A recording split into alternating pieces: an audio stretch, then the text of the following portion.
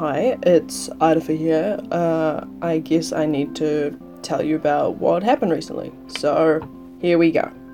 After we single-handedly cleaned up the goose mess, yes, us, Parchment Company people, Karen took, what was his name? Lyron. The kid, and he was wearing a mask, and he had an army of kids. It was weird. But Karen took him to talk to his dad, and there was some crying, I think. Frankie created a really creepy little assistant called Hans, who is terrifying. Just a little homunculus. But I guess we'll see where that goes. And then Frankie was going on about, like, some dream with a naked man. I'll be honest, I don't always understand Frankie. Flinvar made himself useful and started an investigation about some dude called Marvelous. Like, we've heard his name a couple times, but anyway, he thought it was important, so he went out and talked to Tuffle and Truffle and that guard Cherish Usiah? Anyway, he's a guard, I don't care. And me, well, I went to a bar and talked to a weird guy, and I was only drinking green tea, so I wasn't even drunk or anything. But this guy was weird. He had a freaky aura, his name was Amity, and I imagine that he'll be around. He just had that kind of like, he's snooping kind of energy. Anyway, that's kind of it.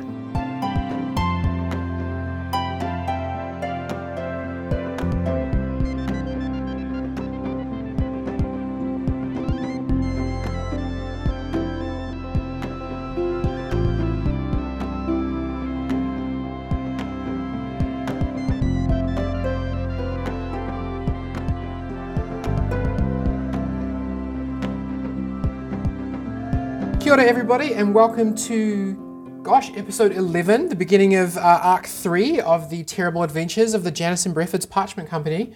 My name is Penny, I'm your DM, and a conspiracy theory that I kind of buy into is I do think that Michael Jackson is still alive. The circumstances surrounding his death were so suspicious, like he needed a specific doctor with him, and then he died overseas, and like, he honestly could have just like Mr. Potato Headed his face and just like bailed to Brazil.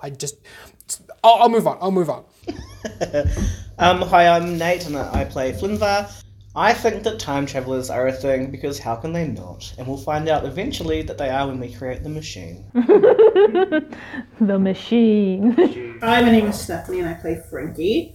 My conspiracy theory, I don't really believe it, but I once got into a Facebook argument with Scribe, the rapper from New Zealand, over whether or not the pyramids in Egypt were like power factory things.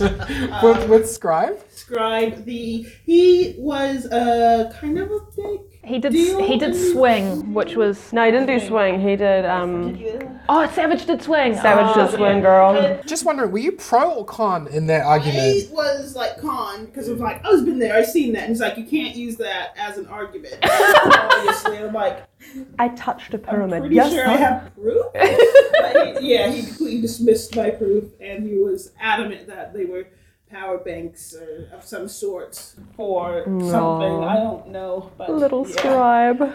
Good on him. I am Poppy. I play Idafa the Tiefling, and Bush did 9/11. And Karen, how are you feeling today? You said it so firmly. Like, All right, I'm Liz. I play Karen, your favourite dwarf barbarian. And have you guys heard about the Southland Moose? I have not. So in the early 19th century, the late 19th century and early 20th century, a couple of populations of wild moose from Canada were released into Fiordland in the South Island, and rumour has it they're still there today. Oh, have you seen how big moose are? They're like 3 meters tall. Terrifying. But so, like, they look like big gentle boys. But they're not, they're so aggressive. they're highly territorial. I will not try. All right, who's ready to play some Dungeons and Dragons? Me. All right, everyone, sit back. We are about to start Arc 3, of which I have named Who Spiked the Punch? Oh. But let's get into it.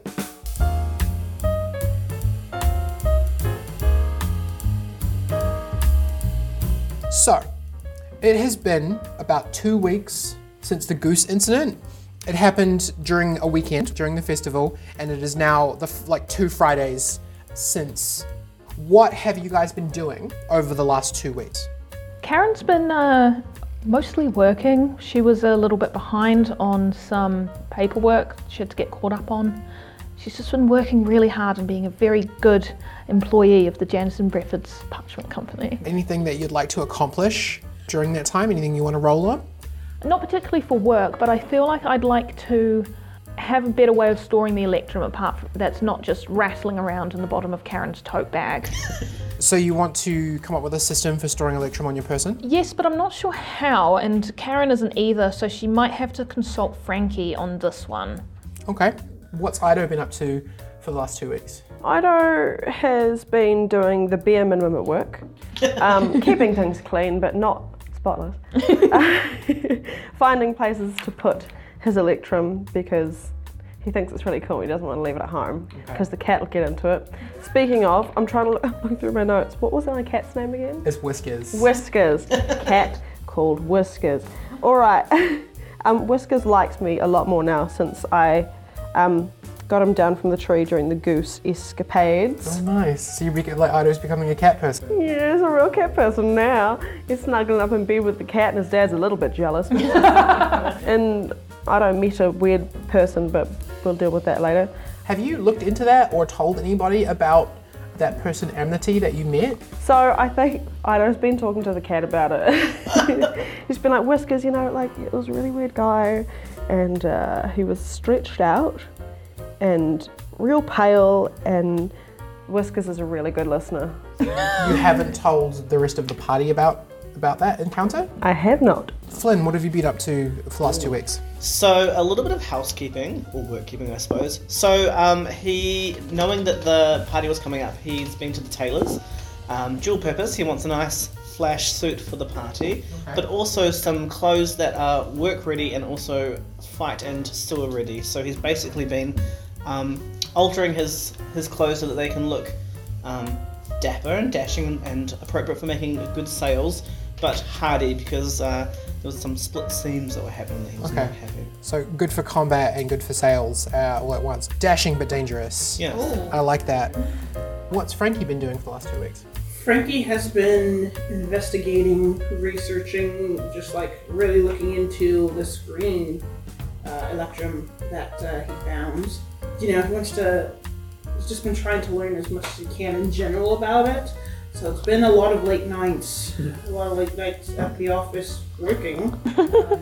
Roll me an Arcana check. That is a 9. You haven't been able to find any information. There's been, while Electrum in general is illegal, there is, it is, known. You asked Murphy about it and he knew nothing. Yeah. It made your amulet go haywire. When when you've held the first piece of Electrum up to the blue Electrum up to your amulet, it made the crossbow appear.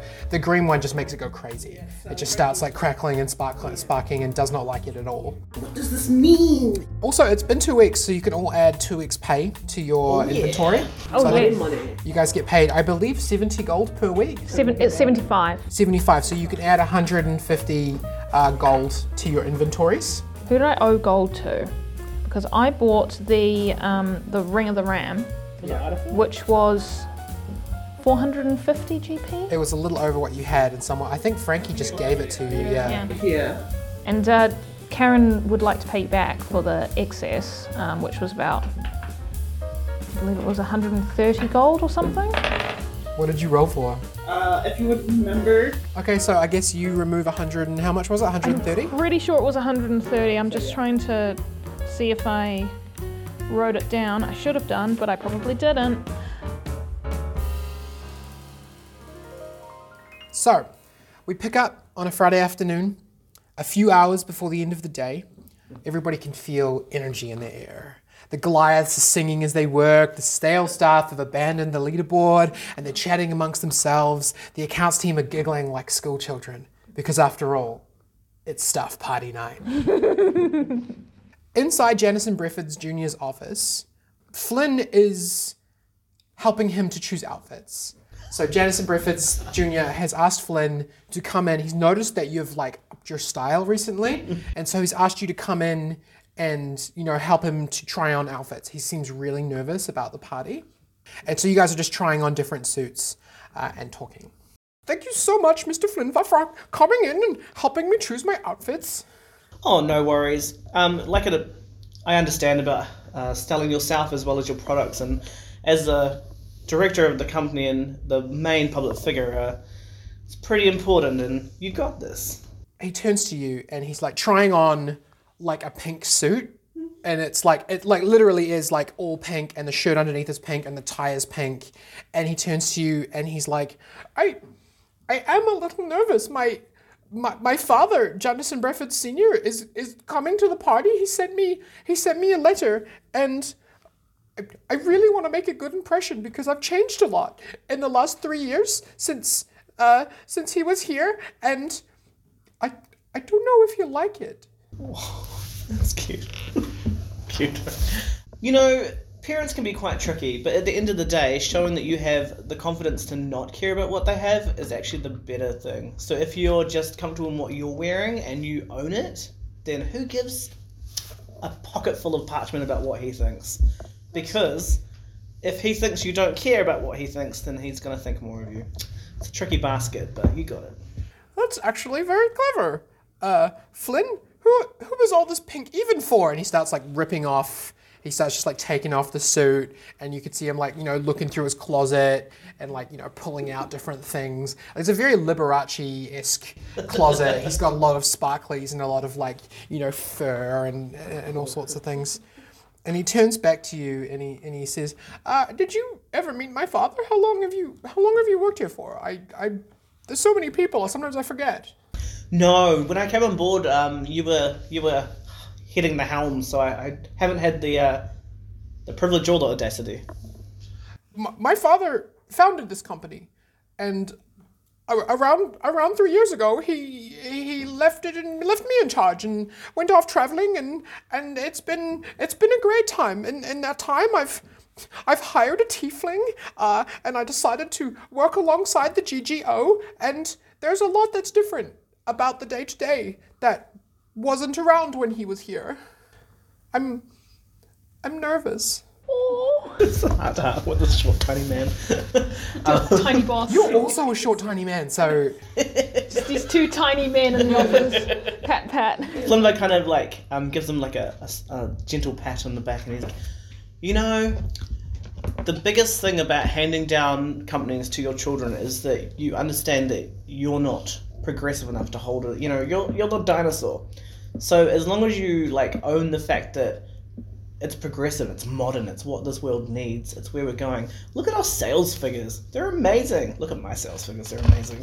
And all the things that we're doing in the community, brilliant. And he's got to know that. He's going to take notice of this. That's right. I made those changes for the better. I wanted to make things better around here. Thank you. Thank you, Flinvar. You've really helped me. Oh. So, which should I do, the bejeweled onesie or the tiny short shorts suit? You know, I'm feeling the bejeweled onesie. You know, I knew you had good taste. There's times to show legs and there's time to not show legs. and you think this is one of the times to... Yes, you're absolutely right.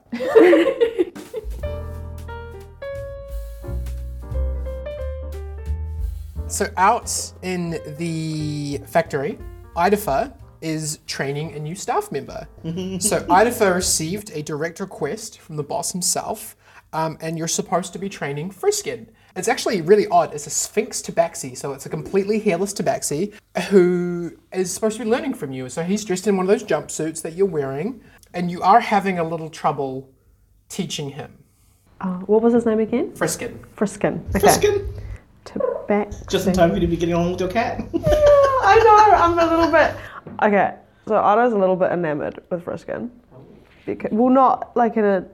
Just in like, oh, this is a cat. Kitty. Okay, Friskin, you've cleaned before, right? Oh yes, many times. I always clean and I never make a mess. Perfect. You know what you're doing. What did they tell you? Have they actually given you like a job description or something? I'm supposed to be a janitor. The little gnome man said that you were the one who would train me. So if you could do that, That would be excellent. You guys are looking at like a big sort of like spill of sawdust on the ground, and he kind of takes a few steps back and he's like, show me how it is done. Okay. So Ido grabs one of the massive brooms I have and he says, okay, so this is a broom. And when we see a mess, we sweep it. Watch me and you'll see what I mean. And he just starts sweeping this massive sawdust really awkwardly because he's not used to ever having anyone under his control. So you take a few minutes and sweep the sawdust into a large pile, and you kind of like hand a shovel, and you take a shovel and you're about to hand it to Friskin, and you turn around and you see that he's just asleep. He's just snoozing nearby on some boxes, on some crates. Is he curled up like a cat? He's just curled up like a cat and he's just gone to sleep. And this is something that you've been dealing with for a couple of days now, is that he really does seem to like just taking naps whenever he feels like it. You often walk into into the little janitor's area in the morning and he's just snoozing in there, and he really does not seem like a very good employee. So as soon as Ido turns around and sees this, he does a very, I guess, anime pose, and he puts his hands up to his face and goes, "Oh, that's so cute." But then he shakes himself off and he's like, "No, Friskin needs to learn to work." And he goes, "Here, puss. Friskin opens one eye and he's like, "What are you doing?" I'm like, "Oh, I usually..." do not like that sound. Yeah, neither does Whiskers. I thought it might wake you up. All right, come on now. You can't be napping on the job. So as you sort of get him, up out of his nap, he's very grumpy about that. You are approached by a human in a suit. You're approached by Stephen Charity. And he walks up to you and he's like, "Hey guys, it's good to see you both. You're new? I don't know you." And Friskin's like, "Yes, hello, I'm Friskin." And he turns to you, Idafa, and he says, "Hey, so know that we, may be on the wrong foot, but I was just wondering if I could ask you both to stay behind after the party and help me clean up on full overtime. You'll be paid, you'll be compensated for your time, and you can even come in late on Monday, as a reparation for the extra time that you've spent. What do you think about that?" Ido crosses his arms and stares at Mr. Charity. Well, look, first off, do I even have a choice? Like, what are you? Like, top dog? Absolutely, I'm just asking a favor. I'm going to be cleaning up after the party, but just wanted some extra hands. Why are you cleaning up after the party? Well, the thing is that, even the board members have got to roll up their sleeves on this one.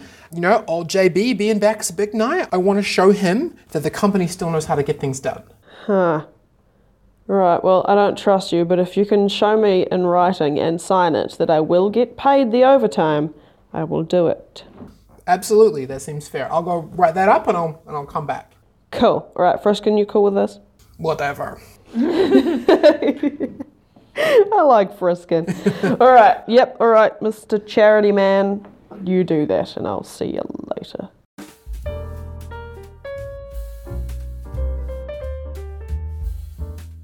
So upstairs in the dining room, in the break room, Karen is setting up food and drinks with her best friend from work, her best work friend, Barb from accounts. Oh my god. And she's also a dwarf, and you guys started working around the same time. What did we say? It was about 8 years ago, About right? 8 years ago, yeah. Yeah, so you guys started around the same time. And what you're both doing is you're prepping snacks. You're getting, you're not quite moving it to the room yet, but you're kind of getting everything prepped for later that night. Oh, darling, it's so good to be able to sit together and work again. Oh, this is wonderful. It feels just like old times, doesn't it? It does. Now, when you say old times, do you mean these old times? And Karen reaches into her tote bag and she pulls out a bottle of halfling wine and she waggles it enticingly. So Barb is known as the one who brings margaritas in on Fridays. And, she's kind of like the wild gal from accounts. And she's like, "Oh, you cheeky bitch. Bring that over here." And she brings a couple of champagne flutes out. She's like, "I know they're not the right types of glasses, but sometimes we just want to feel fancy, Oh, absolutely, darling, absolutely. Shall I pour? Oh, please do. and she pours 2 champagne glasses of halfling wine, and they have a little cheeky toast before work's over. Yeah. As you guys are stacking, you're having a little sip and you're making up cheese plates and she's stacking cupcakes, and she turns to you and she says, I just really feel like that we don't talk as much as we used to. Oh, darling, I felt the same way. It's been a wild few years, actually, with Janderson Breffords Jr. taking over and all of the changes that he's made in this company, and it just feels like we don't have as much time to cut loose and have fun anymore. It's definitely a new place. You remember when you first started, your kids are around the same age, so you remember that you used to have a little inside joke with that Bub's daughter would probably grow up and marry one of your twin boys, and you realize that you haven't really spent much time with her. Like when you guys first started, she's like, oh, do you remember when we first started and we had to share one pencil for 3 weeks because we were too shy to ask for a second one? And do you remember when we the first office party that we went to, and we both got so well I'm sure I don't have to tell you about that one. No, do tell me. I can't remember what happened. I'm desperately trying to think of something. Oh, was that the night that we stacked those 5 halflings up and then we tried to bowl them over like bowling balls? And we had another halfling who wanted to be the bowling ball. Oh. Good times. Janderson Breffords Parchment Company. It used to be a real party place, didn't it? Barb kind of goes quiet for a bit. And she, puts the lid on the platter of cupcakes and she turns to you and she says, What do you think about old JB Senior coming back? Oh, well, it's funny because I enjoyed my time at the old Janderson Breffords, but I feel like we're a much better company now. And I hope that he also sees that. Because I think that his son's worked very hard. Everybody likes Janderson Breffords Jr. What a little sweetheart. Well, I'm very excited. I think this party's going to be really fun. And she pours more drinks and she hands you one and she says, and after we're done, my daughter's with me for the weekend. I don't get to see her anywhere near as much as I used to, but she's finally going to come visit me for the weekend and I've got some great activities planned. I didn't think her father was going to let her back in the city after that whole goose disaster, but I managed to talk them around. I'm really excited. Oh, that's so much fun. We'll have to get the boys and Emerald together to meet her again. It's been a few years, hasn't it? It has been a while. And she holds up a glass and she says, to a good night catching up. Oh, and to many good nights in the future. Ting! Ting.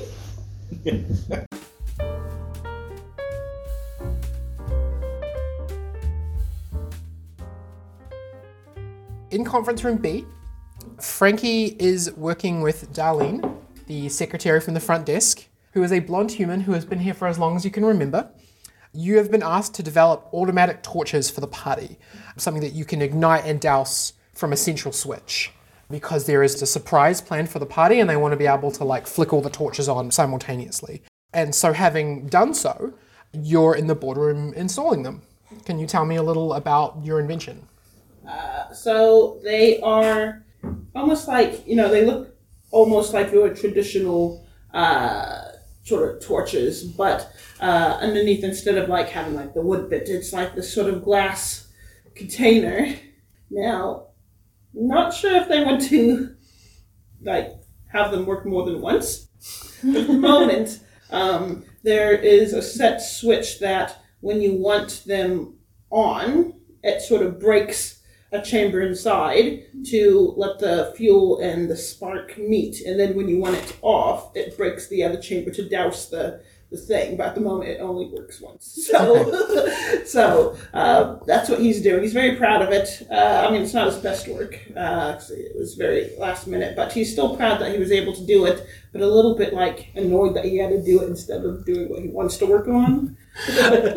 And Darlene's sort of helping you set this up, and she's like, "Oh, Francis! Oh, you're so smart. It's really nice to see the young guys coming up here and like, oh, I've never seen anything like this. You should be so proud."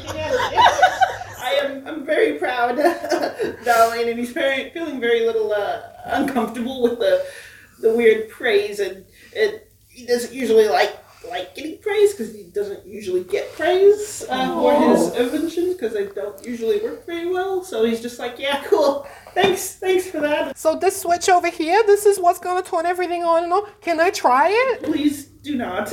You can, but they probably won't work later on because it's sort of a one-time deal at the moment. Oh, okay. That's really good to know. Yes, thanks for telling me. So we're going to switch the lights off for the surprise. And then when we're ready, we're going to switch them back on again. Yeah. Is that going to work just fine? That's going to work very well. So we'll have to light them the traditional way first. And then when you want to switch them off, the water fluid will disperse and, take out the flame. Obviously, there's a lot of mathematical, complications I won't bore you with.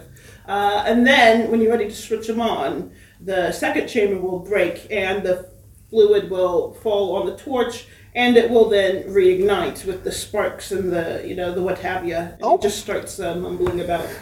Oh gosh, that's so complicated. Oh, it's so nice to have new people around.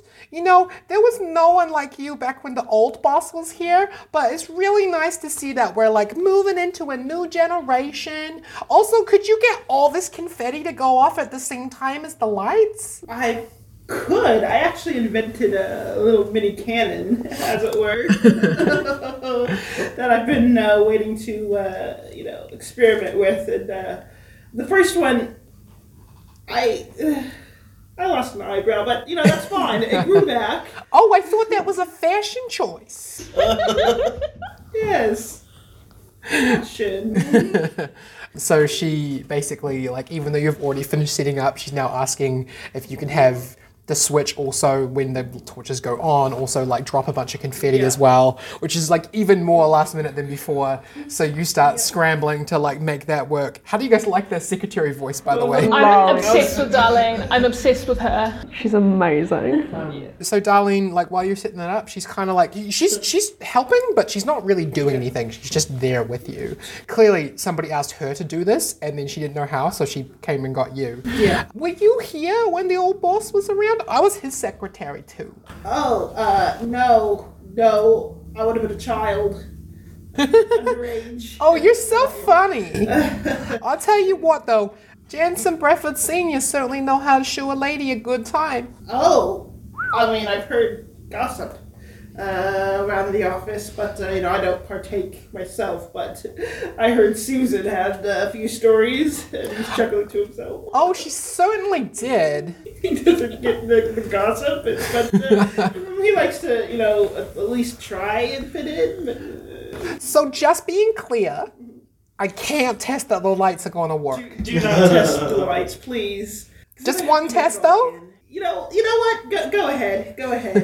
He sighs as he pulls out the spare ones that he kept in mental, failure. Yeah.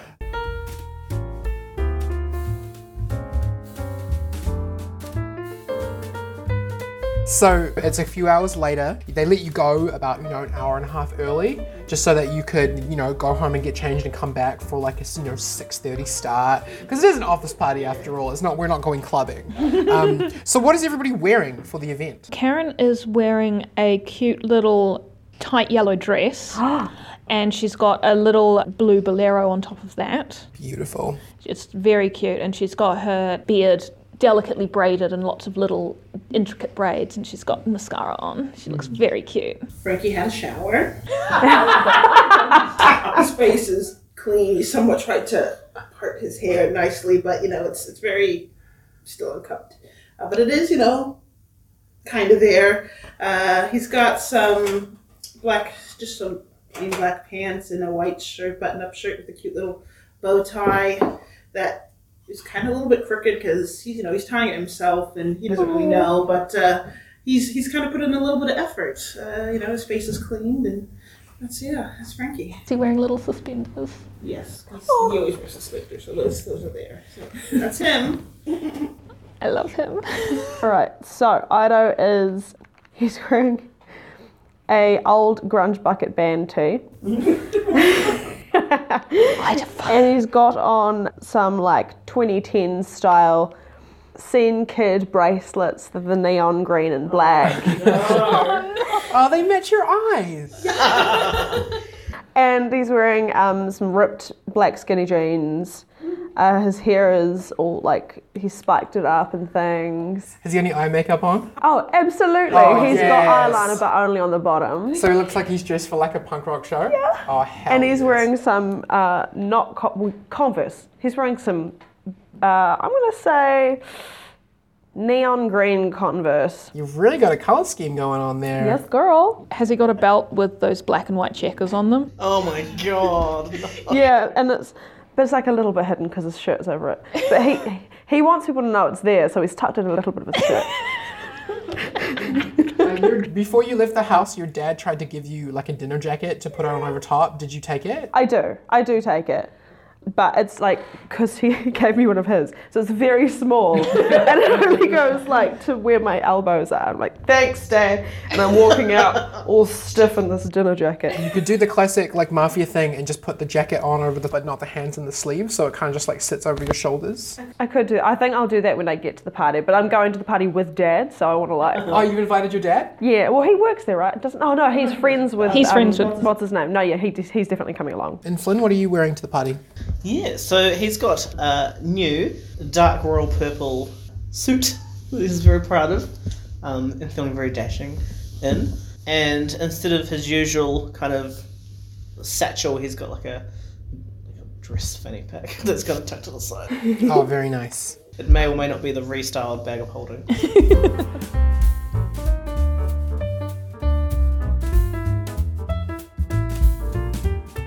So Flynnvar, you walk into conference room B. You're walking towards conference room B with Ryta, the other salesman, and he's produced a tie from somewhere and he's added it to his work shirt and pants combo. Ah, man, you beat me on commissions again. How much was it by this time? Oh, I mean, we don't sell and tell. Are you sure? I like to know how much I'm trailing by so I know how much I need to, pick up my game. Alright, well, just don't take it too much to heart, but 35 sales. Oh, wow. That's a lot. That's good commission.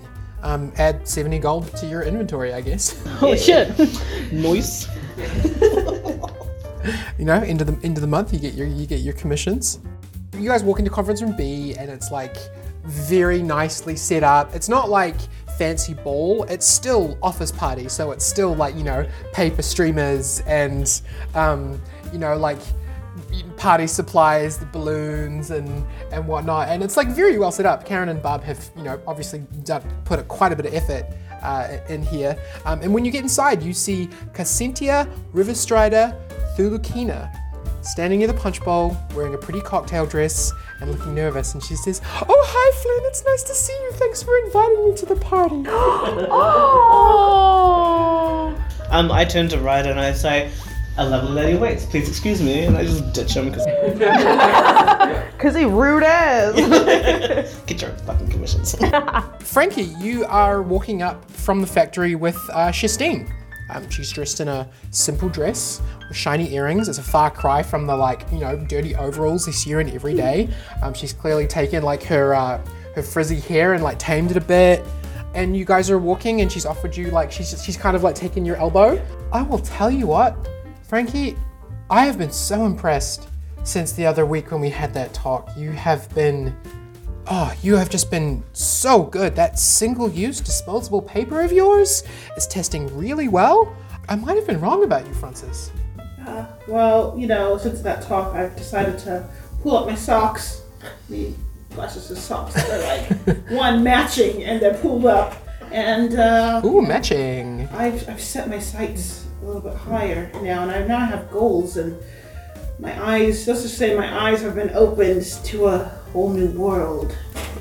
He showing off, waves around frantically as if there's a whole new world, and his eyes are sparkling a little bit. So she smiles and she's like, there's a board meeting coming up next week. I'm going to recommend that you be transferred to R&D because I feel like you'll be much better utilized there. It's definitely a job that I feel like you will do so well, and I'll miss you, but... Frankie's eyes sort of well up with tears, but also sparkly at the same time. It's like, that's my dream. Oh, please, please, please, I'd love you if you did that. What, you don't love me already? I mean, in a completely platonic, professional way.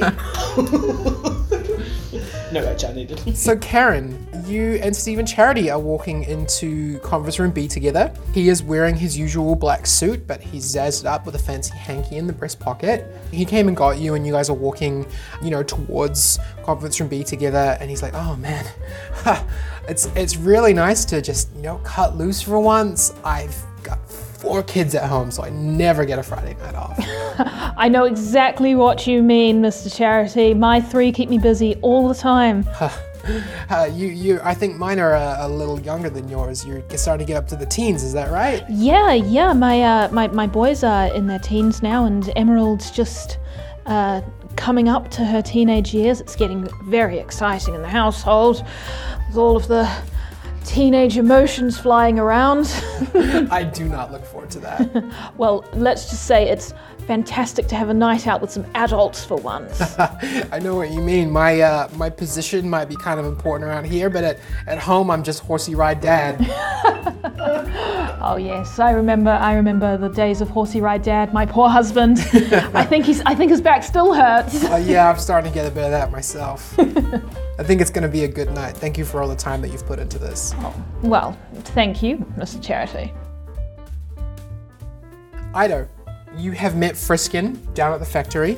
He's still in his janitor's outfit, like he's still just completely in his jumpsuit. He was asleep the whole time. Yeah, he was asleep when you left and he was asleep when you came back, so you think maybe he just had a nap while you went home and took a shower. He's new, so you kind of feel a little bit responsible for showing him around. So you guys are walking from the factory up to the office, and on your way out you can see a man just kind of waiting outside the main doors, kind of like looking around a bit nervous. It's a half-elf man, tall half-elf man, well-dressed. He's got like a vest on over top of his like long sleeve shirt, and he turns to you and he's like, oh hey, my name's Fabian Sterling, Gentle and Chien Printing. Very nice to meet you. I was invited to this party, but I really don't know my way around. Do you guys work here? Could you show me up to where the party is? I look at my father and I go, do we? Fabian, who invited you? I was invited by Jennison Breford Sr. Oh. I'm a reporter. I work for Gentle and Chien. You guys will probably all know Gentle and Chien is the printing company that for the most part, like they only get their paper from Jennison Breford's. They're kind of like a sister company. They have a newspaper and they do like a lot of flyers and a lot of printing and stuff. And so like they have a specific relationship with Jennison Breford's parchment company. What's the company called? Gentle and Chien is spelled X-I-E-N. Oh. Now, my dad is friends with Jennison, isn't he? Your dad is friends with Jennison Breford Jr. Junior, yes, yeah, cool, all right.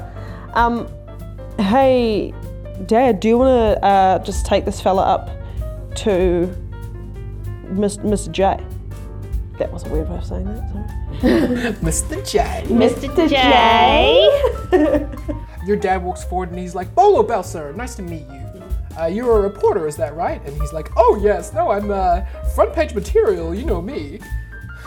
I admit I have a bit of a legacy job myself. My dad once worked with the boss's dad, and they made up their companies together. It was honestly, as far as I heard it was the Wild West of paper and printing days. Things are a little quieter now, but I got asked to come over here and for some reason cover a party. It's gonna be great. I'm looking forward to getting drunk.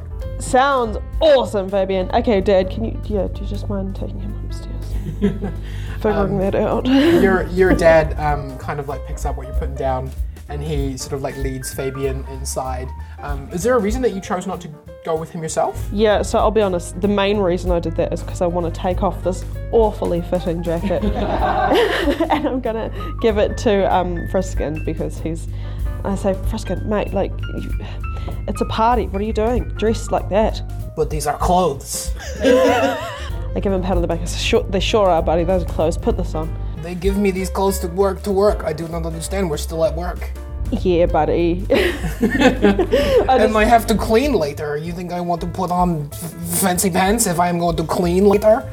You know, you're not wrong, Friskin, but in this case, just put this on. You'll just fit it a lot better. Come on. He's the same height as you. He's quite long and lanky boy. Yeah. So the sleeves just come up to his elbows, and he's like, "Okay, I feel fancy. Let's go in." Yeah, let's go. And I kind of give him a shove. I shove his back a little bit to push him in, and we go to the party. Yeah. Yeah.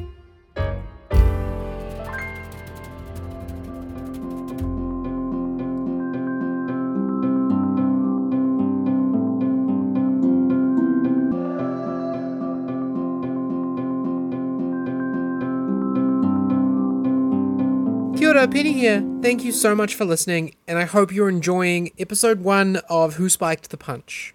Thank you to the Kiwi podcasting community for including us, the Terrible Adventures of the Janice and Murford's Parchment Company, in their crossover stream. I had heaps of fun playing a level 20 barbarian, and I'm excited to see more of them. If you've missed it, it's me and a bunch of other Kiwi YouTubers fighting a Tarrasque. It was very fun. You can connect with Getting Dicey on their Twitch channel or their YouTube channel. Just search GETTINGDICEY.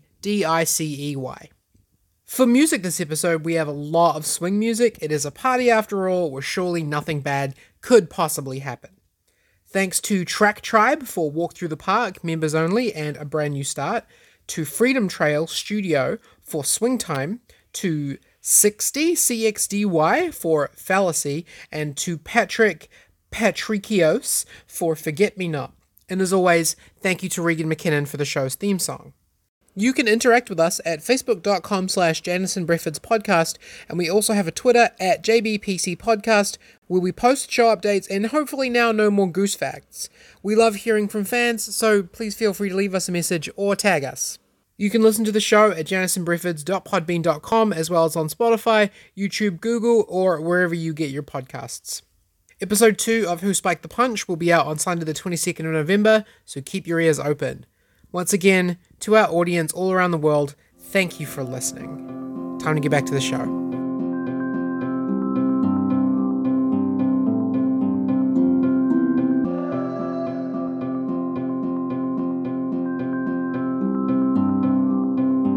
So in conference room B, everyone's milling around the room, eating, drinking, a few people are dancing, and everyone's having a good time.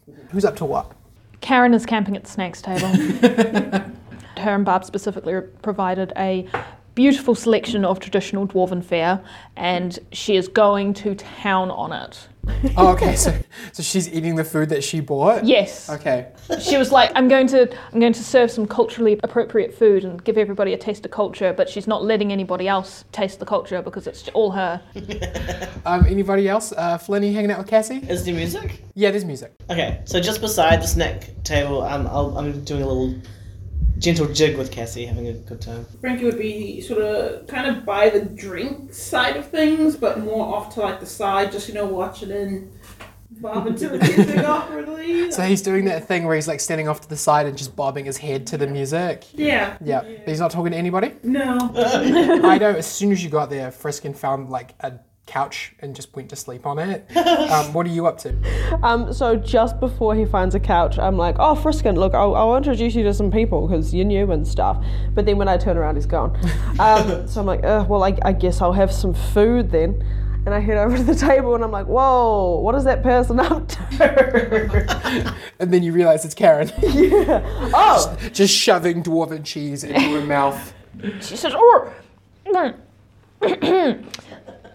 Idaver, it's so good to see you again. Here, Barb and I, you know Barb from accounts. You love her, Barb. Everybody loves Barb.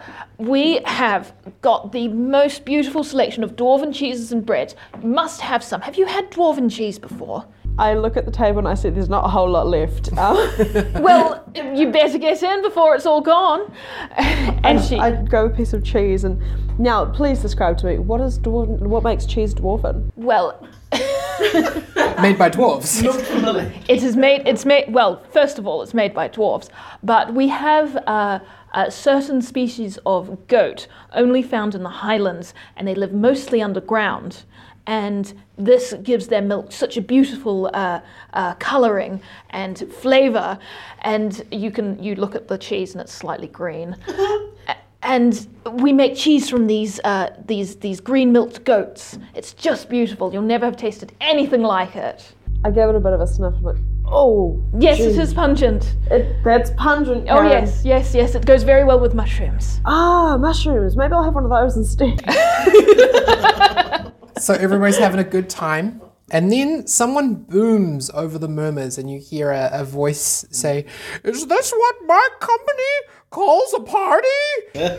And everyone turns, and at the door you all see an extremely old, gnomish man with slicked back hair, a white suit jacket draped over his shoulders, an ostentatious gold cane topped with a clear gem, and a spectacularly pale, beautiful woman in a red dress on his arm.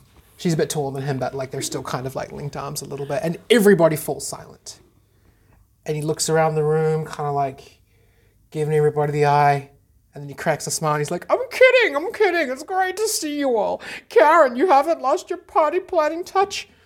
I've got a few extras for the room though. And then many catering company employees wheel in carts that are just full of buckets of expensive champagne bottles. Yes. And this man, who you recognize to be Janison Brefford Sr., pulls out a cigar out of his pocket and he pats the rear of his female companion, who kind of blushes, and he pulls out one of the bottles of champagne and he tosses it to Barbara.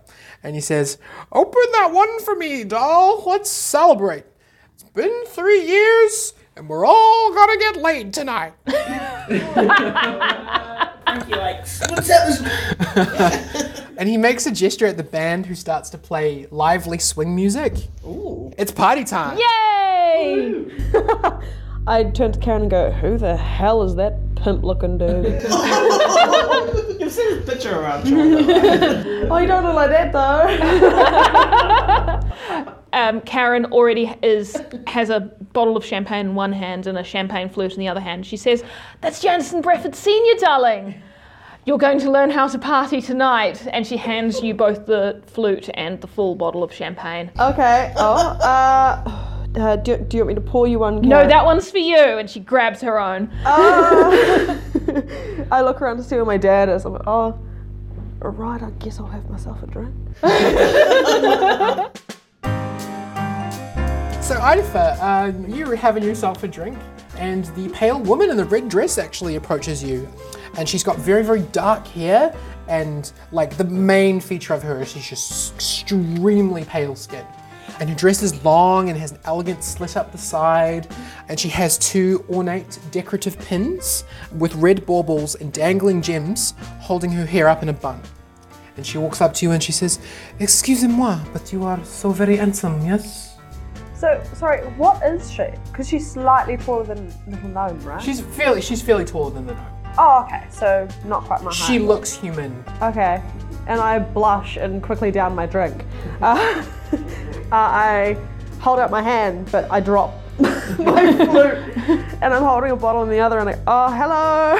She like elegantly pretends not to notice your fumble, and she shakes your hand and she says, "And what do you do in this place?" I don't want to tell this woman that I pick up rubbish. Is Karen still near me? No, she's gone off to find Barb. Okay. I'm looking around the room. Oh, I'm so very sorry. I have not introduced myself.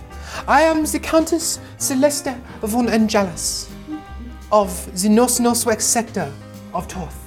And you know Toth to be the neighboring kingdom, so like completely outside of Ymir. It is the neighboring kingdom that very, very few people from Ymir get a chance to visit. Oh, are they like really rich? No, they are, without going too much into the politics, there was once a war between Ymir and Toth. You have never met anyone from Toth, but people kind of call them, like, think of them as being monsters. All right.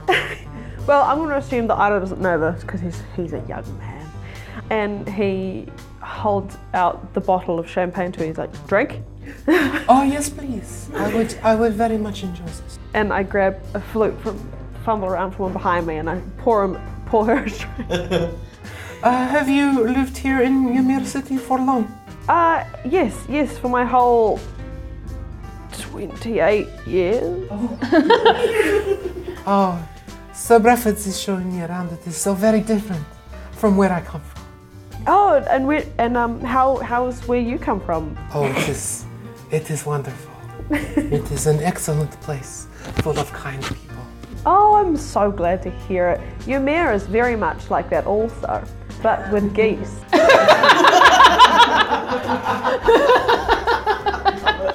And so you're talking with this woman, with the Countess Celeste von Angelus, and as you're talking, Janison Breford Sr. Walks up and interrupts by groping with Grubby, walks up and gropes her, and she kind of giggles and she says, "Oh, you are so very flirtatious." He kind of chuckles. He's like, "Oh, it's so good to have a real office party, just like the old days." And he walks up to the punch bowl, the Raz pomegranate punch that is being served. He takes out a flask out of his coat and he pours it into the punch bowl, and he comes back, and then he and the Countess both pour shots from the flask and down them, and like he hasn't talked to you, like he's just talking with his date. And Janison Breford Senior looks around the room for a moment before seemingly noticing you for the first time, and he's like, "Oh hey, Charity said you were the guy to ask. Would you mind running for a few extra trash bins for me? I want to keep a few extras on hand for this thing I learned about overseas called recycling. It's gonna change everything. Off you go. There's a good lad." Ido just stands there and he just goes completely red because obviously he's trying to impress this gorgeous woman. The Countess does smile at you and says, "Oh, you are the clean-up man?" And no, sorry, Mr. Charity, good mate Charity, he must have just pointed in the wrong direction. No, the one you want to go to is that guy, and I point to Friskin, who's asleep on the couch.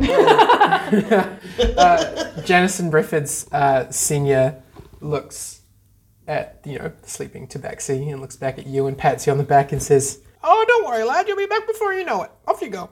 And the Countess smiles at when she says, "Farewell, my handsome friend." And I just kind of walk off a little bit sad, still holding a bottle of champagne. And on my way to the trash bins, I start to chug it. Karen, what are you up to at the party? I think she's trying to find Barb, but she's getting a little bit distracted by the fact that there's lots of champagne around.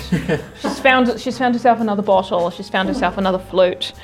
She's having a good time wandering around greeting everybody. The old gnome walks up to you and says, "Oh, Karen, it's so very good to see you. I can't believe it's been 3 years. Oh." 3 whole years, and in all this time, you've been traveling overseas and expanding your mind. Oh, I can't wait to hear about all the travels you've done. How's your husband? How's your kids? Oh, you're too kind to remember my little family. They're doing very well, Mr. Breffords. Well, I know being a parent isn't easy, but, it's nice to freak your kids out once in a while, that's for sure. Yes. At this point, Barb approaches and she asks you, Karen, she's like, hey, darling, I've noticed that the boss man isn't here. Do you think you could go up to the office and get Janison Breffords Jr.? I'm pretty sure he's just waiting for somebody to come grab him. Would you do that for me? Of course. The party can't start without Janison Breffords Jr. now, can it? And she winks at Janison Breffords Sr. As you go to leave, she grabs you by the elbow and she's like, "Hey, make sure you give us a bit of a signal before you come back in, just so we can prep for the surprise." Of course. Thanks a lot. And the Countess, who sort of walked up, kind of heard that and looks wide-eyed and says, "Oh, there is going to be a surprise? Oh, novel. And Barb kind of snorts dismissively. She's like, yep, there sure is. And Barb leaves. She goes off into the party. So you're leaving to go get Jason Brefford's Yes, Junior? and I'll take another champagne flute as I go. Frankie, you have found yourself talking with Fabian Sterling, talking with the reporter, and he seems very interested and curious about some of your inventions. What are you telling him about? Frankie, who also this whole time has been drinking the punch because he's not a huge drinker, I don't believe he would have noticed that it was spiked. So he's just been drinking this whole thing just constantly, but also trying to explain, without explaining the magic side of things, what he's sort of been doing. He's like, and then this one time, I made this sort of pen that I'm trying to experiment with erasing the ink, but turns out some things are permanent.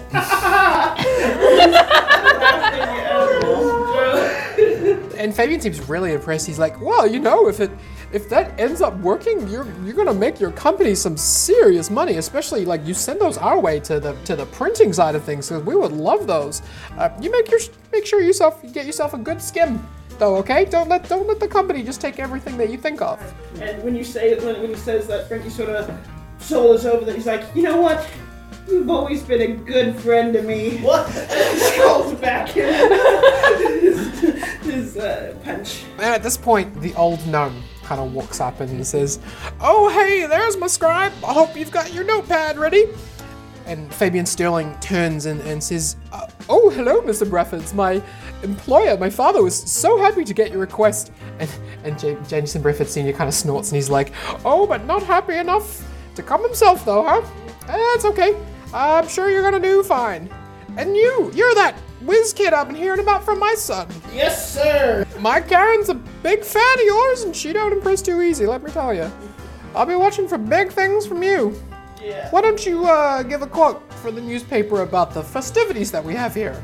The festivities we have here are very festive. And Fabian just stares at you for a moment, and then looks at Jason Brefford Sr. and he's like, yeah, okay, I'm gonna write that down. Okay. That's no. This punch is really good, by the way. I used to try some. I'm on my 5th class. Oh no! We're at the start of the arc. That's gonna be fun.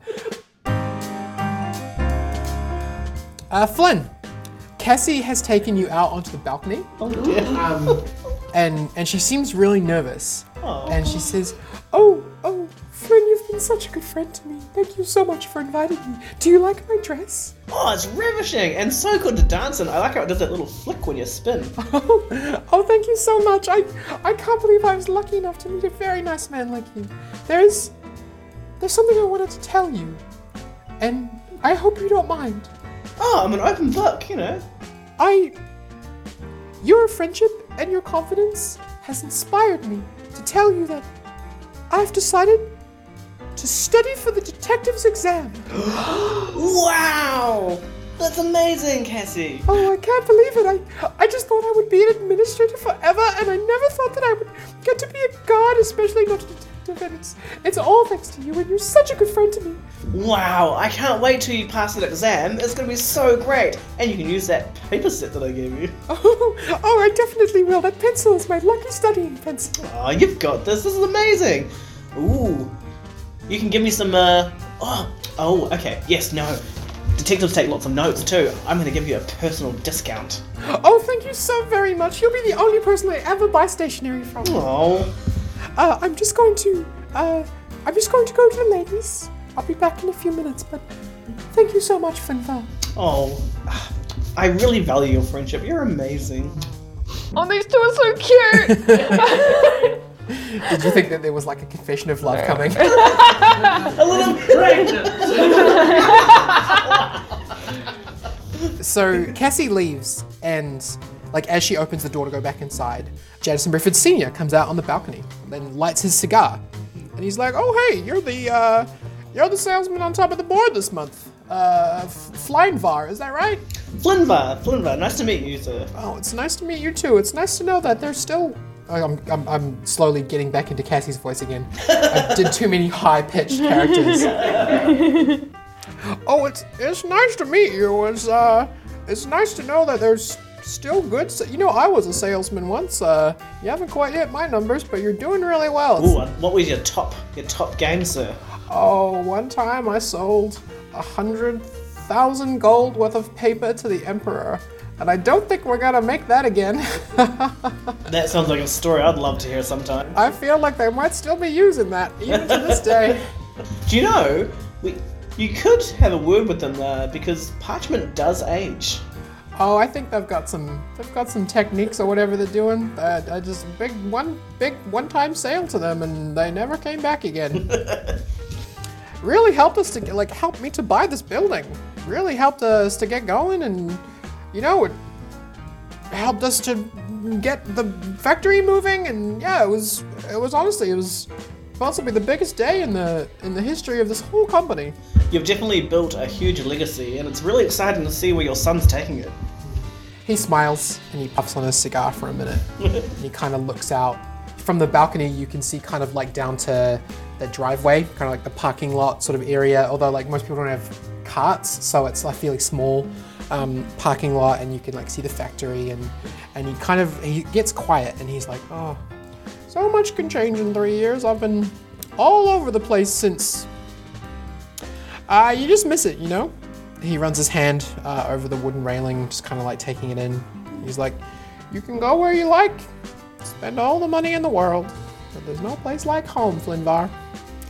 I got all those big time shares, and it's just not the same as being here. Smelling the place, chasing the girls. That office sculpture. And so from behind you, you hear someone approach, and she says, oh, boss, hey, I think we're getting ready for the surprise. You wanted to be front and center, right? You might need to come back inside. And Janison Brefford Sr. turns around and he's like, oh, Darlene, you've been hiding from me. Girl, you look as beautiful as the day I first hired you. And she's like, thank you, sir. Do you want to come in? And Janison Brefford Sr. puts out his cigar and gently places it into an ashtray. You notice he's very careful not to spill any ash. And he turns to you and he kind of winks and he's like, let's get in there, shall we? After you, sir.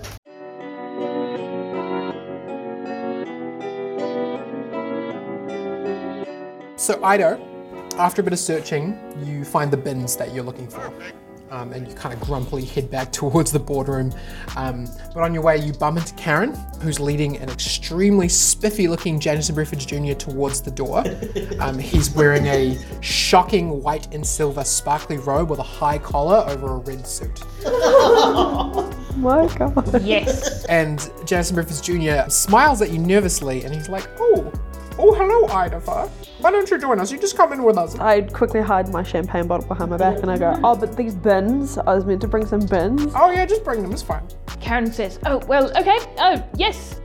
Well, Janison, have you got your champagne? He holds up a glass and you can see that it's shaking. Oh, let me just fill that up a little bit for you, darling. And she just pours a little bit more, sloshes a little bit more champagne in there.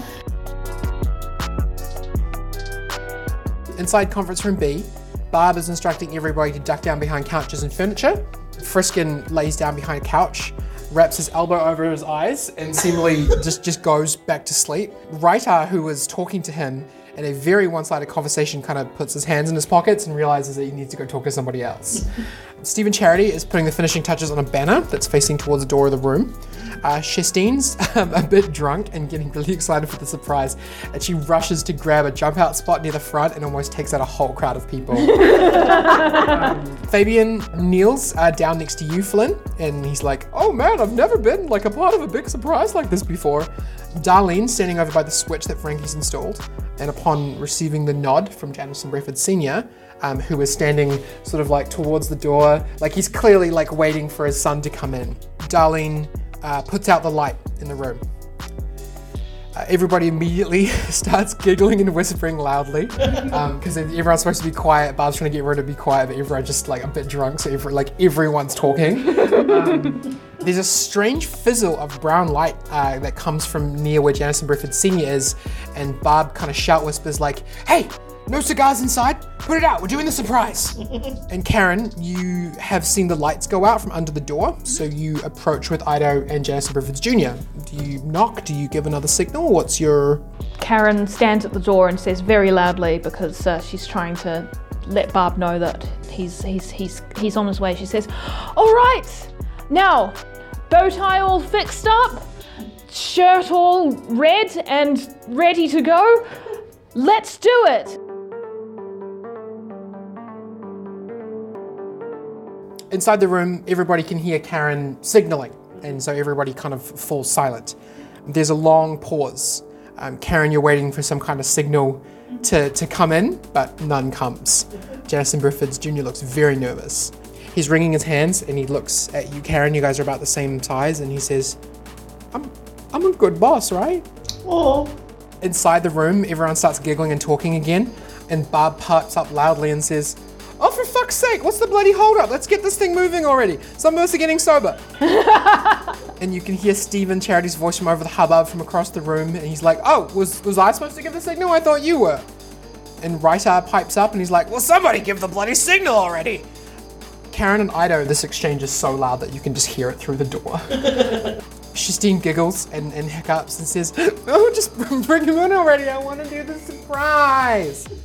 And a full 2 minutes since the lights first went out, Frankie, you hear an odd thlumping noise. And Karen, you get tired of this and you decide to open the door. And Janison Brefford Jr. walks in ahead of you and says, "Oh, good thing we gnomes can see in the dark. What's this surprise you've... What? Dad? Dad, what are you doing down there?" And Karen and Ido, you guys come into the room behind him, and you two can see a small crumpled pile on the floor in front of you. And Stephen Charity calls over and he says, "Oh, sir, it's okay. Your dad just wanted to surprise you. It doesn't seem like it was very well planned. Lights, can someone switch them on already?" And you can hear noises of metal jiggling, and you can hear, I can't. It won't budge. It's stuck." Darling calling over by where the light switch is. A few of the factory workers in the room start to chuckle, and they're like, "Classic Frankie. Good one, bud." And then Shistine's like, "Lever's supposed to go both ways, Francis dear." And Stephen Charity starts walking over towards you two, but he trips over the crumpled body on the ground. And Ido and Karen, you see that it doesn't move or react in any way to this. Oh, he and Stephen Charity begins to yell and clutch at his right ankle. "Ah, mother humping desert turtles! Ow, my foot!" And then Barb from across the room somewhere is like, "Frankie, get those lights on." Frankie's drinking another cup, and he's, I guess, fumbles over to the light, the switch, and he's, "Oh shit, sorry." So you make it clumsily over to the mechanism that you installed. Something's funny here. You definitely tested it earlier and it was working perfectly. Ido, because he can see that something's very wrong, he wants to try and grab Brefford Sr. and, like, hide him. Because he doesn't... Because he's under the impression that these lights are going to turn on any second now, and he doesn't want everyone to see just a presumably dead man on the floor.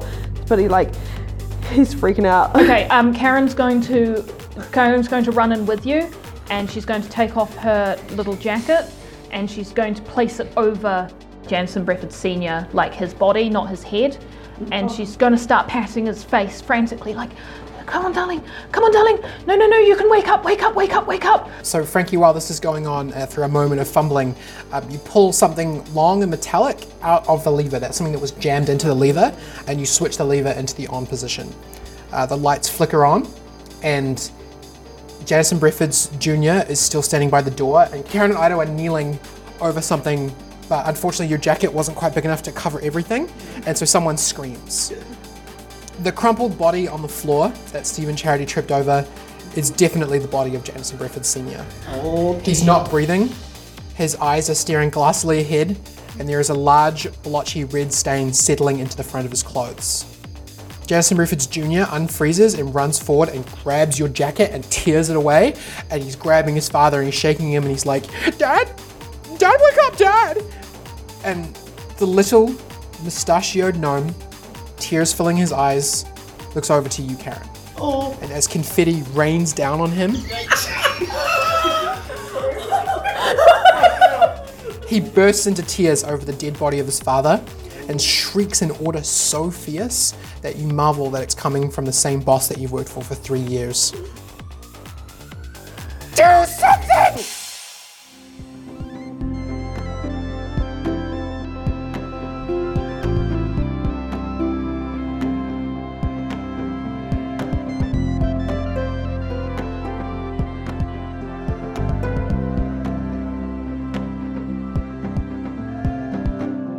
Hello, I believe they are gone now? It is I, the Countess Celeste von Angelis, and thank you for listening to the episode. Do not forget to go out and see the beautiful world that exists among us, and I hope you all have a wonderful day.